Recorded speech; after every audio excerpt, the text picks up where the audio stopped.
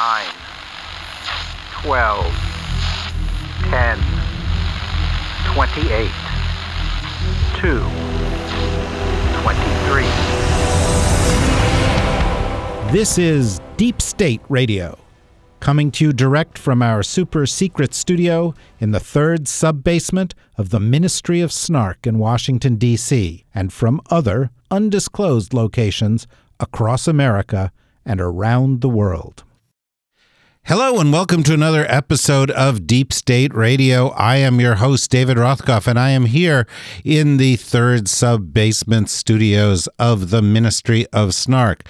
And spread out across the world, we have a great group of commentators ready to comment on all the post-Thanksgiving developments on the planet. In London, England, we have the long-lost Kori Schake, who we have not heard from in a couple of weeks. But I'm so glad to be back. We are so glad to have you back. What did you do for Thanksgiving? I sadly have made a landfall in a country where it is not celebrated. So I stomped around sulkily and am so delighted to report that the people who work for me threw an afternoon Thanksgiving of pumpkin and pecan pies.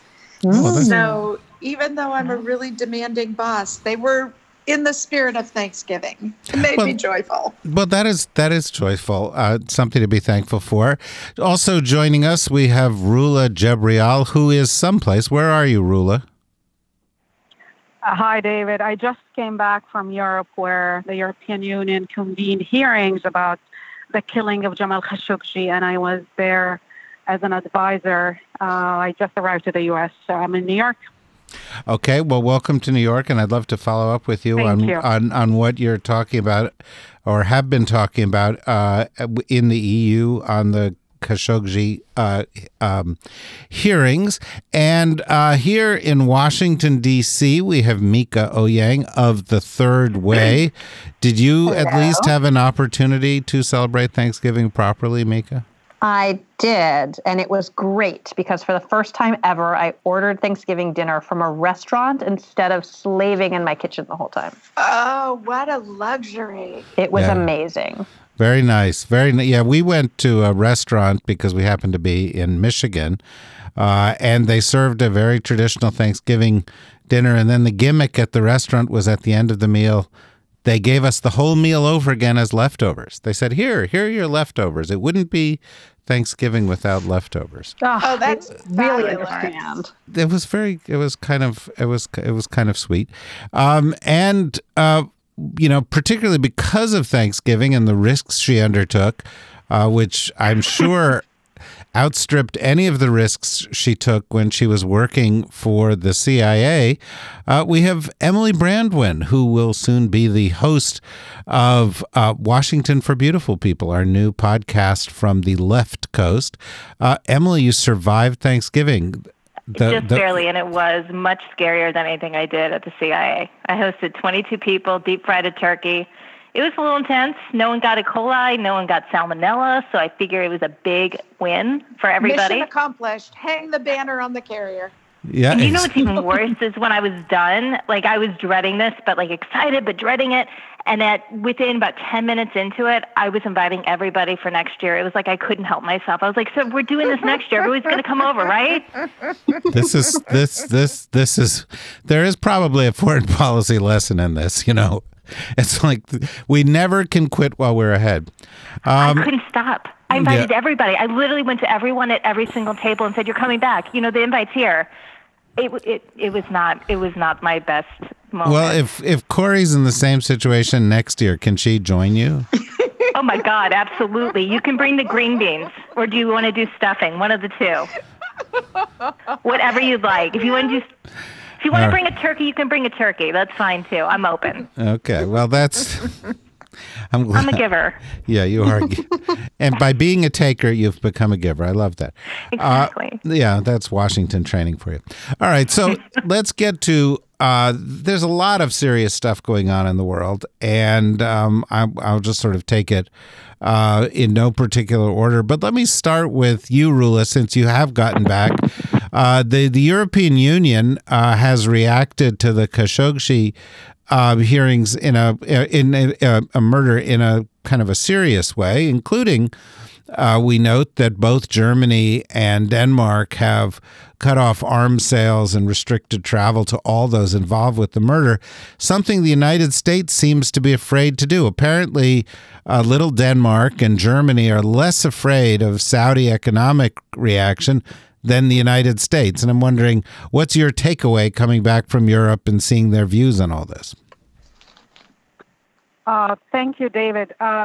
Yes, the world has moving away from America. America is left behind. America first, as we suspected, is becoming America alone. And the world is not willing to put up with tyrants and dictators who murder journalists for the crimes of having an opinion. So Germany, and I think it all started with the Iran deal, where Europe decided, and they're already negotiating, France and Germany, how to bypass all these sanctions and still do business with Iran. Now they are taking it to the next level, and they're banning. There's an embargo on arms sales. There was 3-4 hearings, one about Jamal Khashoggi. Another one was about the 8 human rights activists, women activists, who've been tortured, raped, kept in total isolation for the last 8 months in Saudi Arabia. So the Europeans are leading the way and paving the way for serious economic sanctions, hoping to implement the Magnitsky Act, the global Magnitsky Act against human rights violators. And talking to European diplomats, when I asked them what they think of the CIA reports, they all were sure that President Trump will basically discredit his own intelligence agencies as he did before. So they weren't relying on the CIA to convince President Trump. They knew that President Trump will side and defend a murderer, Mohammed bin Salman, because most of them are convinced that the financial ties of the Kushners, of the Trumps, what they call America's ruling family, will always trump America's foreign policy. And it's a tragedy. You could see around the world that what Trump accused President Obama of turning America into a laughingstock, he is turning America into the best friend of tyrants and dictators. Well, I think, that even as strong as the language that you use there is, it's quite moderate, and it's actually a factual depiction of the situation. And Kori, when I listened to it, one of the things that comes away, quite apart from the injustice and this appalling story, by the way, of torturing these women who in some cases were protesting for the most fundamental kind of rights, the right to drive and so forth.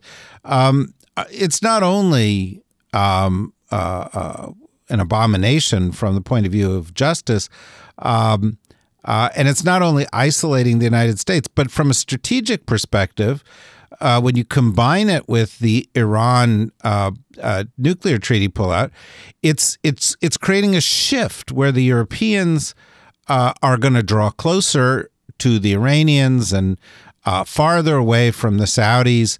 And it's in many respects going to rebalance the West's orientation towards the entire region, don't you think? I certainly think that's a possibility, but I also think it's a little bit too soon to tell, because while I agree with everything Rula said, the president and his family are not the only voices in American policy. And Congress and the American public also have a lot to say about this and have a lot of influence over this. That's one thing. I think, the president may choose to sell arms and continue supporting the war in Yemen, but Congress actually controls those things. And particularly the House of Representatives is unenthusiastic about the president's direction on this. So I think we're likely to to see a more activist Congress, and that will balance the ledger a little bit. Although, again, I agree with the incredibly discouraging effect that the Trump administration's willingness to ignore the facts and indulge its fantasy. The other thing is that I'm not confident Europeans deserve yet all of the praise that Rula offers them. I mean, how many European governments have actually passed the Magnitsky Act? Britain has. Has anyone else? Not yet. But there's okay, so maybe this is a step towards it, and that would be wonderful.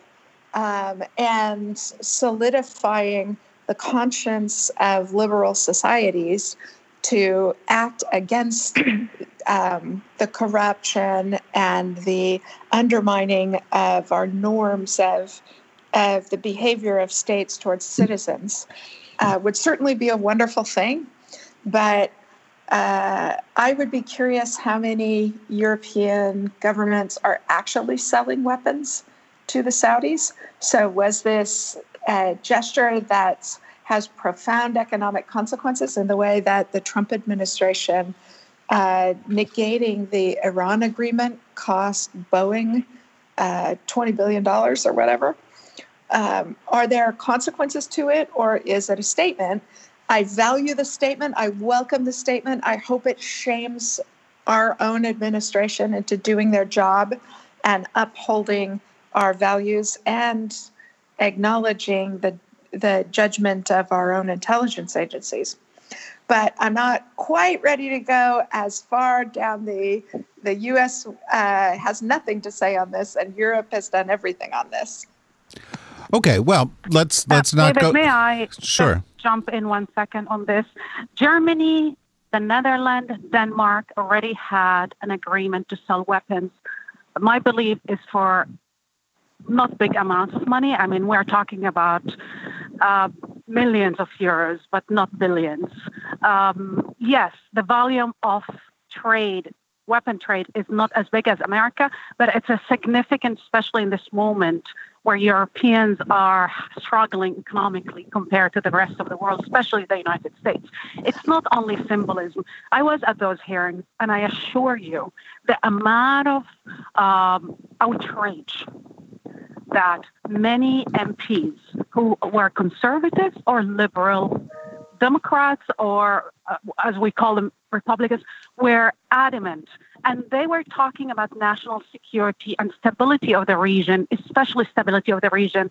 And most of them, they were concerned. How is this crown prince, who's crown prince now, who led the war into Yemen, so the richest country is bombing the poorest country, making deals with Al-Qaeda in Yemen. They're talking about their national security. The proximity, the geographic proximity with Yemen is closer to Europe than to them. They pay the price of Mohammed bin Salman policies. Yes, it's the Khashoggi case prompted a lot of the things, the human rights violations against these women, but Yemen is basically the number one issue for Europe. And they think if this guy can become king and govern for 40 years, what kind of policy is he going to enact and carry on, which will affect Europe sooner or later? They're not talking about economics. What they're talking about is national security regarding refugees, radicalization, and other issues that Europe is very concerned about. I think Rula makes a really good point here about the long-term consequences, and Europe seeing this through a much longer lens of what MBS's reign would mean for Saudi foreign policy. And, in talking to, looking at American defense contractors and their sales to Saudi Arabia, there's some serious questions for them, I think, on long-term reputational risk of selling to a client who is so willing to use their products in ways that they don't want to be associated with. The deaths of the school children in Yemen, it's not like people who are in Saudi Arabia expect MBS is going to make a change to the way that he operates. He's been succeeding in this for so long, and while Khashoggi is a tipping point, it's not like it's really going to result in a kinder, more realistic Saudi Arabia over the next 40 years. And, the Trump administration is only looking at this one particular arms deal, but we're talking about a fundamental realignment of the region. And what does that mean for America's prospects as we go forward with this leader who is unstable and now has a checking influence from his father's concern? And there's still the risk that someone could say, perhaps he can't be king. But once he's in the role of the sovereign for Saudi Arabia, what's to stop him from acting in even worse ways? Well, and there's a lot of questions that come out of that. I want to come back to one in a moment because there recently been some talk that the Saudis are pushing for the U.S. aid on a nuclear deal.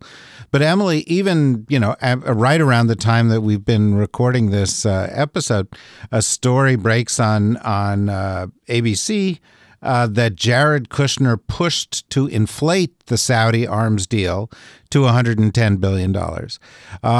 And, I think that, also speaks to the points both Rula and Corey and Mika have made, which is the U.S. deal, which was the high-stakes game that Trump wanted to have in this thing, is actually complete bullshit. First of all, there is no $110 billion deal. It was, pumped up with lots of numbers from out-year deals for air tankers, in the late 2020s. Secondly, most of the $14.5 billion in deals that have actually happened recently were undertaken under the Obama administration. And there has not been much additional activity in terms of those deals. So the whole idea here is that this is once again an area where the fundamental reason that Trump is saying let's sell out U.S. human rights is BS. It's all BS. It's funny, someone mentioned unstable leader, and for a second I wasn't sure who you were talking about. And I was like, are we talking Trump? Are we talking MBS? And I was like, oh, okay, that's who we're talking about, because both seem equally as unstable. And of course it's BS. And of course that he ignored the CIA assessment that everybody else actually takes with the fact that we're even shocked that he ignored this assessment should be not shocking. And of course they inflated the numbers. I find all of this to be absolutely believable at this point. And it's so appalling and galling. And well, how must it feel in your old place of employment, where on the one hand, the president is saying, nope, don't believe it. And on the other hand, which, by the way, I'm sure they're feeling the same thing at the Environmental Protection Agency these days, but he's saying, nope, don't believe it. And on the other hand, I think it's very interesting because it does seem like the CIA is willing to stand up to Trump. And I've heard reports in the past few hours, even where people like Lindsey Graham are saying, well, I'm going to get briefed by the CIA because he who is, attached his lips firmly on Trump's behind, seems to be willing to part with him on this. And the CIA is willing to play a spoiler on this a little bit. That's quite contrary to the spirit within your former employer, is it not? Normally we don't make news. And I always say, if the CIA makes news, it's usually not for something good. And so the fact that they're standing up and having their voice heard and that Haspel is okay with it, I think really says something about the intelligence that they gathered and the confidence that they have, and also the commitment they have to make sure that the world knows of this intelligence, because they know they have no faith that the president will do anything with it. He was already convinced he was going to ignore it. There was nothing that the CIA could provide that was going to change Trump's mind, clearly. And I think it was the only recourse in order to get some type of respect and some kind of truth out there. Okay, but can I weigh in on the other side, which is the notion that the CIA has a responsibility to get the truth out there and to go outside the channels of providing clandestine intelligence information internal to the U.S. government makes me nervous. I feel like we're not going to like where this takes us. And as much as I agree with the sentiment that's behind everybody's positions.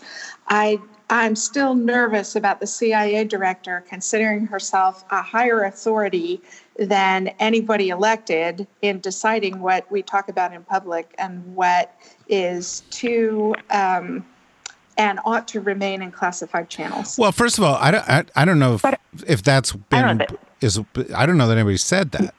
I mean, I think the CIA has a responsibility to the Congress just as it has one to the White House, right? Plus, there's a third party, if I may, here, and that's Turkey. On Turkish soil, that murder was committed, but where was it concocted in the first place? It was concocted on U.S. soil. According to Gina Haspel, conversation with her counterpart in Turkey, who had hardcore evidence of all the people who committed the crime, who they are, how close they are to Mohammed bin Salman, the phone conversation before the murder and after the murder.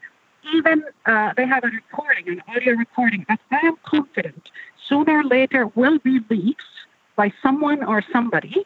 So Gina Haspel had no alternative except to admit to the facts in front of her eyes, knowing perfectly that there's another foreign intelligence and maybe more has these information. She doesn't want to lose her credibility.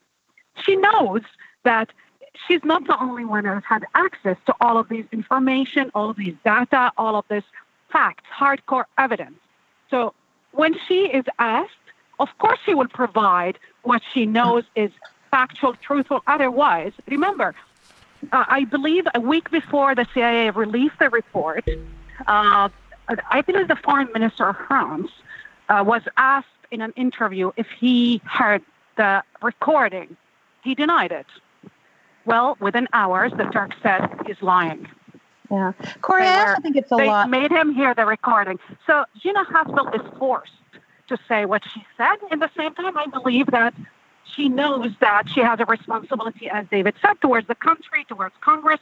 And I'm sure somewhere she thinks that she is, with this kind of president, where probably she has a hint of what kind of ties he has with the Saudis, his love affair with tyrants.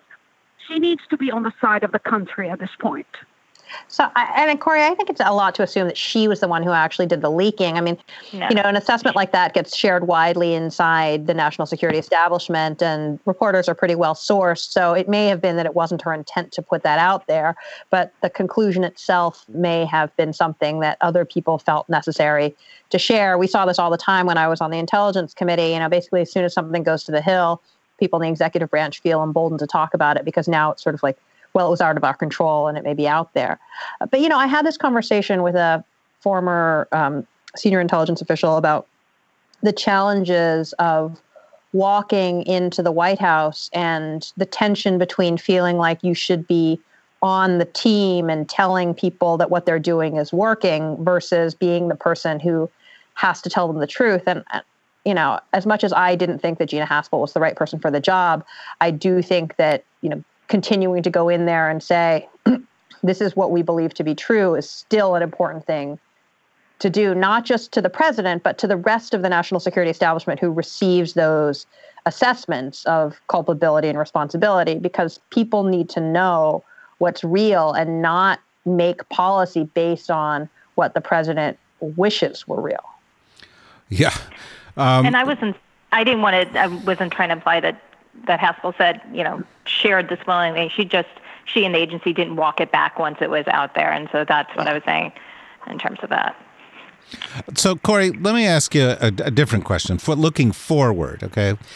There's been talk about the U.S. helping the Saudis with a nuclear deal. Very shortly, there's going to be a G20 summit in which many of the leaders of the world, including Trump, are going to be presented with the opportunity of reacting to MBS in public. And Trump has said, well, if he's there, I'll embrace him. This will be a chance for a normal meeting. This relationship is super important to us.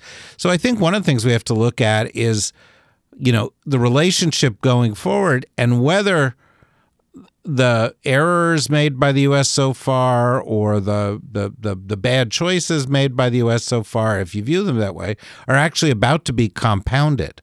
And I'm wondering what your outlook is, and what do you think should happen? So the NATO allies have just decided that they're not next year going to hold a summit at which all the heads of state gather to celebrate 70 years of the NATO alliance, because their previous engagements with the leader of the free world have led them to be hesitant that he can be trusted in that kind of surrounding, because his behavior is so erratic and so antagonistic towards our friends that they would rather not celebrate 70 years of the NATO alliance than have to run the risks of President Trump pulling the temple down on everybody's heads. So I think that validates people's concern about his behavior. And as Rula mentioned at the start, the kind of weird affection the president seems to have for authoritarians. And in particular, the policy so heavily weighted on Saudi Arabia. But I also think the president, on a couple of instances, when he believed there was going to be a price to pay for it, was even willing to write off Jared Kushner, like sort of saying, well, I don't know that they really knew each other, of Mohammed bin Salman and Kushner, sort of suggesting they were just the two young guys at the party, so had, talked in the corner kind of thing. So I do think the possibility exists that the public outrage that's so widespread has a possibility of constraining the president's behavior. But touch and go in all these circumstances with him. As the G7 in Ottawa showed, as every time he's in the presence of German Chancellor Angela Merkel shows, like he's just... She don't like him. Yeah. But neither President Macron. I mean, the French summit, the French reunion for the 100th anniversary of the end of World War I was a moment of embarrassment. He didn't show up when there's 80 world leaders united. The image of Germany and France united and hugging each other, celebrating the armistice, it was a moment of unity. Then he started tweeting against President Macron, because President Macron talked about populism and about nationalism, which is a treasonous idea against actual patriotism. The moment this guy that talks about, President Trump talked about himself of being tough, surrounded by generals, and then he doesn't even show up to salute the veterans on Veteran Day or even to honor the fallen of World War I. So he started attacking President Macron. He attacked Angela Merkel. He attacked Theresa May. He is not only despised, they look at him the same way they look at anybody that is a persona non grata. I just want to remind everybody that Mohammed bin Salman kicked off a tour of the Arab world before going to the G20 summit because he decided to test the water. Well, too bad. Tunisians are putting billboards saying he's not welcome, and Mr. Bonso is not welcome. He landed in Egypt today. He was received by the president, but there's no official press conference because they are concerned that there will be protesters. People around the Arab world are still remember what Jamal Khashoggi used to write. And he said, we Saudis deserve better. We need free speech. In order to enter the 21st century, we need some kind of basic human rights and dignity for the man. He believed in the spirit of the Arab Spring. So Mohammed bin Salman will have a small taste. I believe the European leader will treat him as the head of a parallel state, and President Trump will be the only one that will welcome him somehow or embrace him.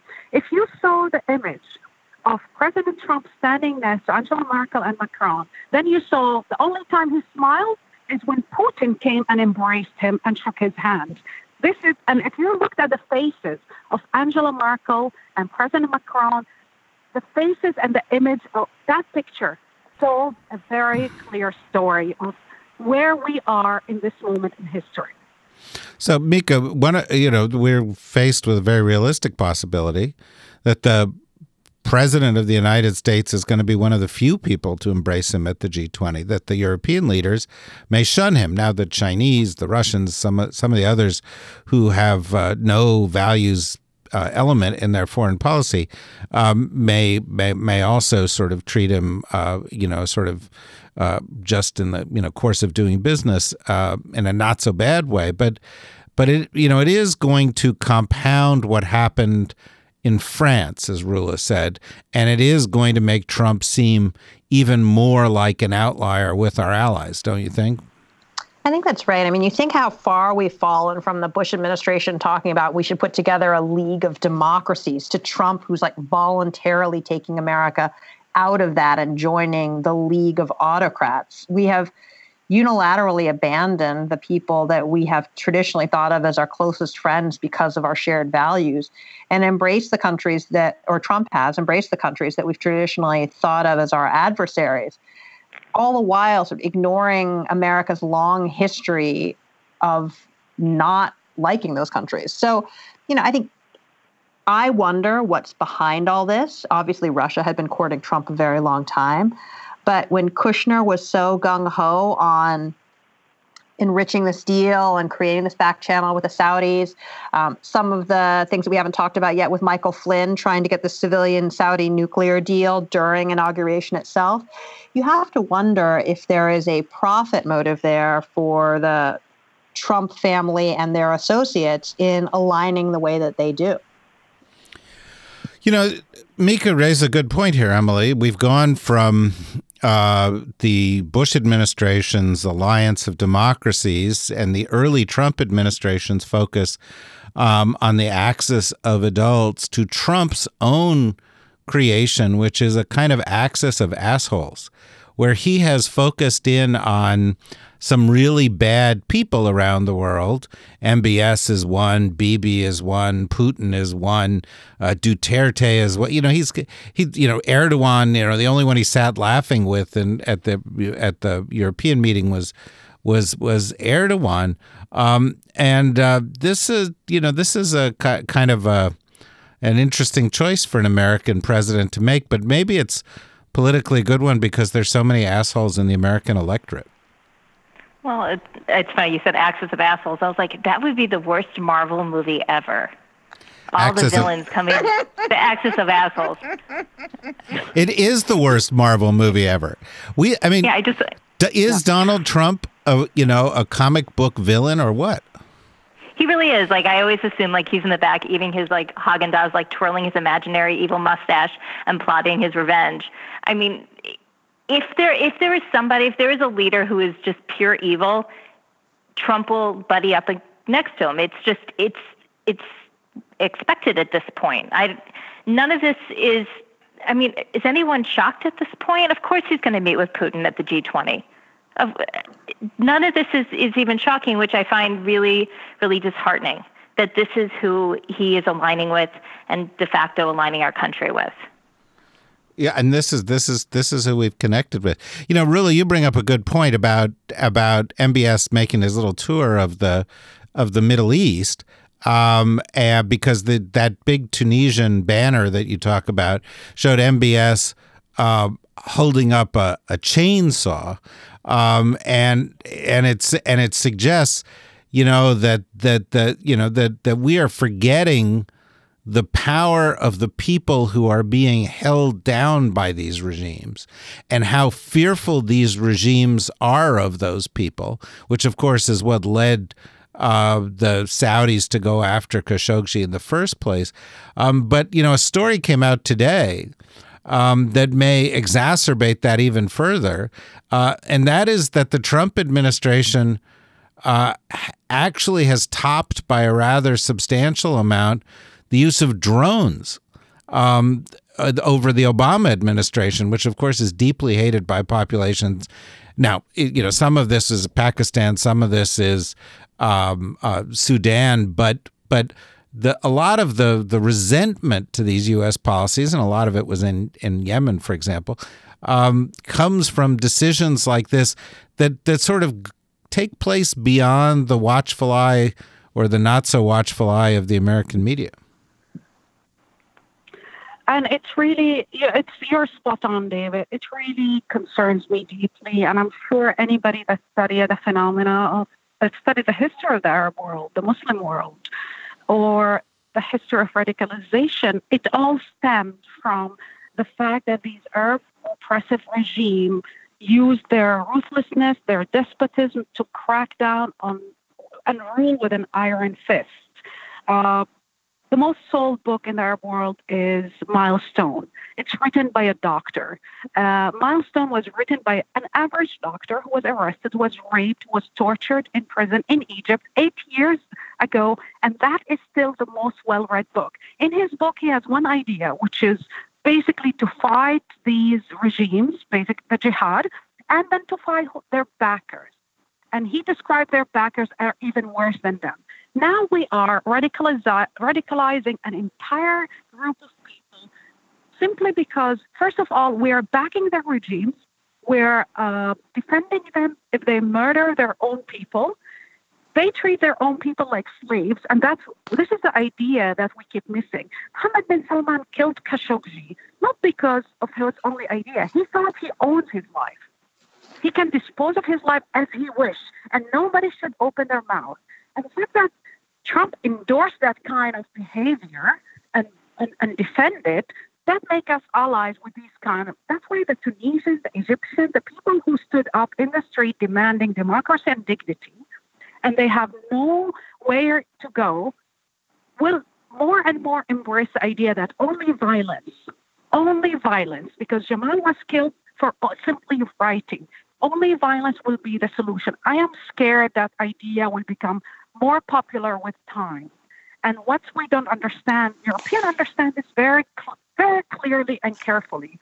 They know that if they will endorse these kind of policies, let's call them policies and behaviors and aberrations, then this will embolden the jihadists on the other side. This will help the jihadists.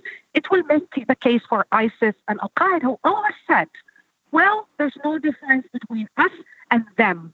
We're all the same. We commit crimes, except on this end, we will defend you somehow. And it scares me that this become a popular idea. I love that the Tunisians are going to the street and the Egyptians and others, and it's shaming the Americans. Let's be honest. The Europeans are leading the way. They are trying to send a message that if we don't do anything, there will be a tsunami in terms of national security and stability of the region, and we will all pay the price.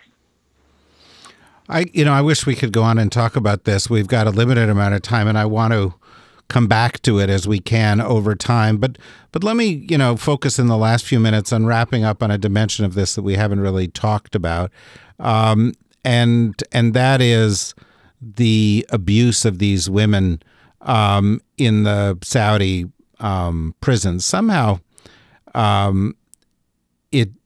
it did not make a lot of news in the United States that this report came out, and it turned out that these women dissidents who had been rounded up as part of this overall crackdown were actually being tortured and raped and beaten.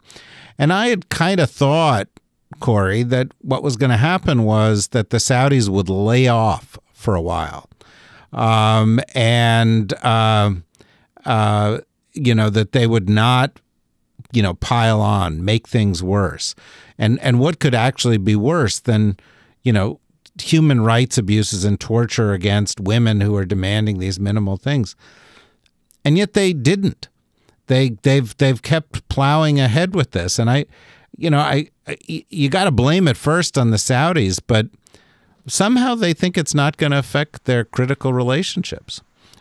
And, I'm just, Yeah, I think Rula made a really, really important point, which is that the lesson that people in Saudi Arabia and other repressive societies are learning is that peaceful political change by peaceful representations for civic rights and a political voice, none of those efforts get you anywhere, that only violence is going to create the change. And that is exactly the Al-Qaeda argument.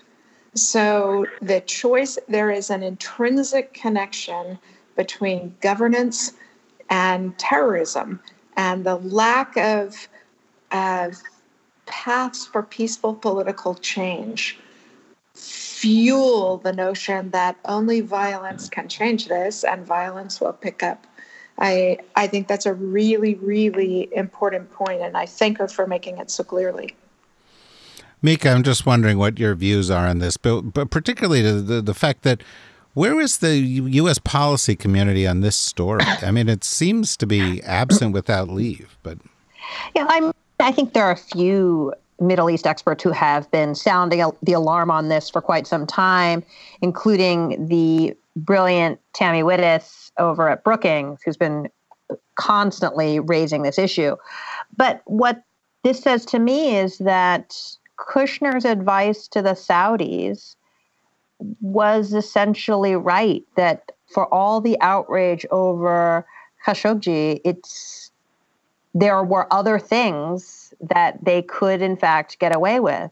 I don't know if this is a reflection of the lack of women in the national security community or in the Middle East commentariat, that no one is paying attention to this. But it seems to me that it is saying to people, those of you who try to use peaceful protests to bring about change, to advocate for political reforms,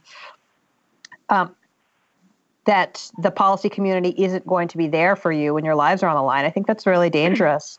And, you know, I look forward to seeing more of our male colleagues who opine on Middle East making this a bigger issue than they have so far. Yeah, well, I'm trying. Administration Present company excluded. You know, you, good and great David Rothkopf, are the gold standard. Oh, well, I wasn't seeking that, but I beg your pardon. What was that? Could you say that one more time? No. I could, but no. Other David of Deep State Radio would strike me from afar. Yeah, no, that's true. Well, he'll be back next week, and he'll have his opportunity to do that. Do that just then. You know, Emily, you live out in another world out there on the West Coast, and one of the things that makes me so excited about the fact that we've got this new podcast coming up, beside the fact that you're going to have on it a whole new group of people with very strong views who are informed and interesting and really shaping U.S. public opinion, is that you're not living inside the Beltway, you know, and the question is, out there, do these issues even resonate? Well, they do out here more so than probably in D.C. I mean, the administration doesn't really have a strong view on women anyway, so the fact that this isn't making a huge blip isn't as shocking.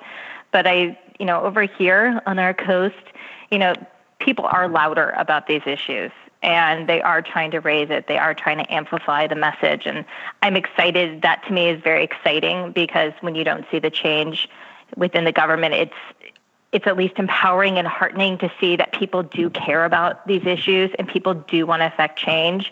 And so to be able to have those conversations and to elevate it and to see what we can do as a community, as all of us, is important. And I think it gives us voice and it gives us some hope.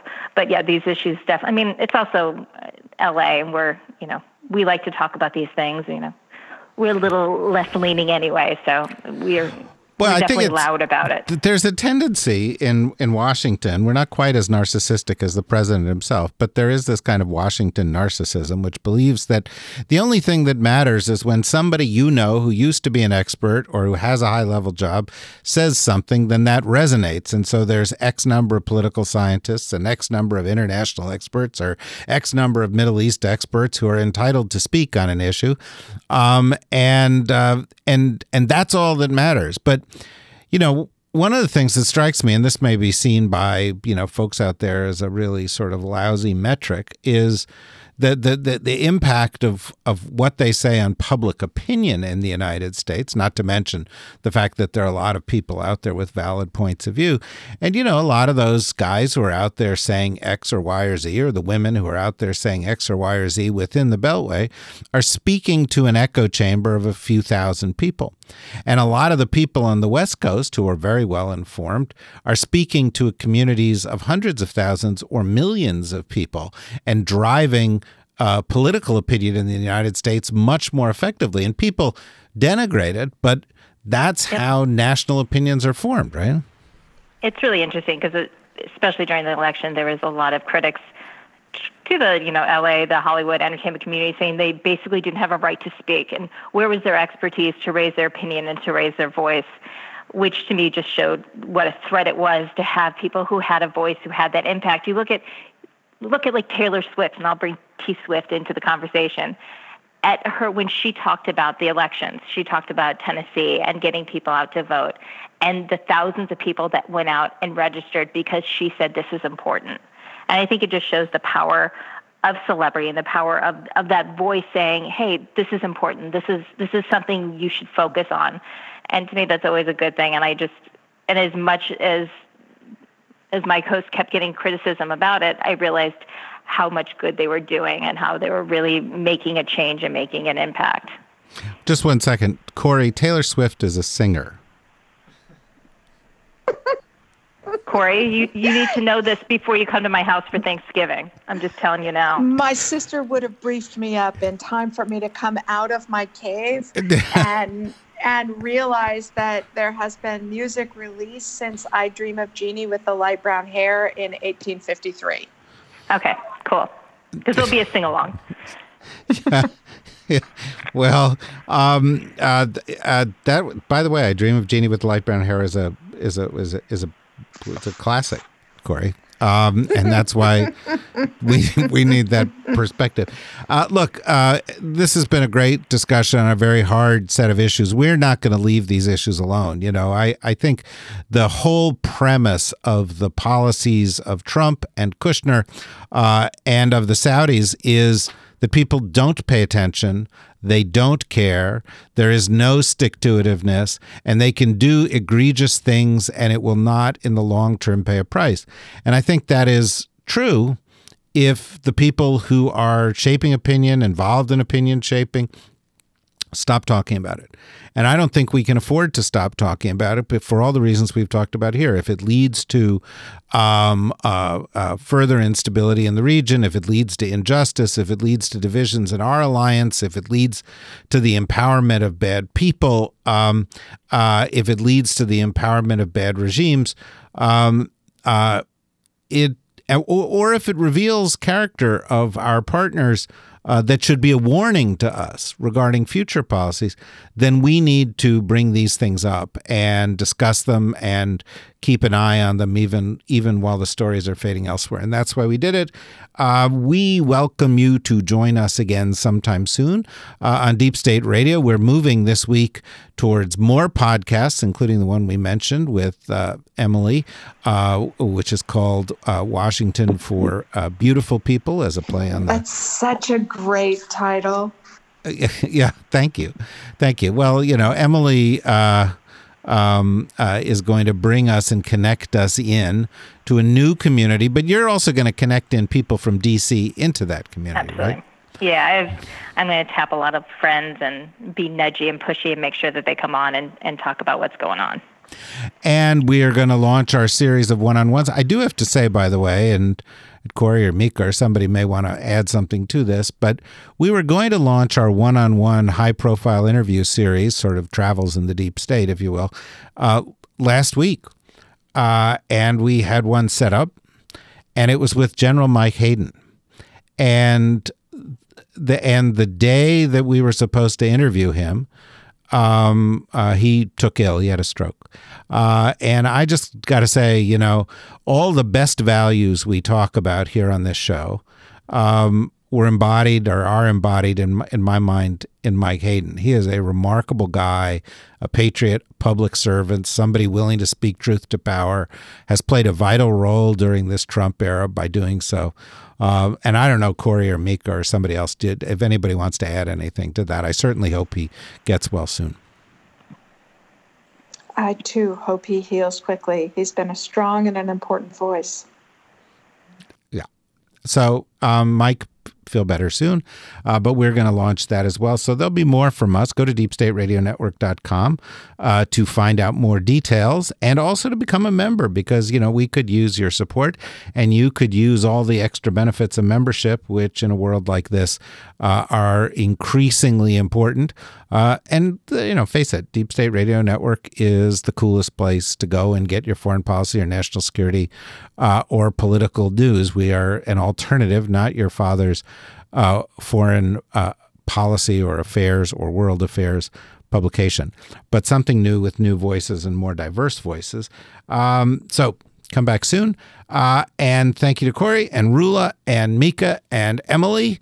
And in addition to joining us on the next podcast of Deep State Radio, join Emily on her next podcast, at her first podcast, which will come out later this week.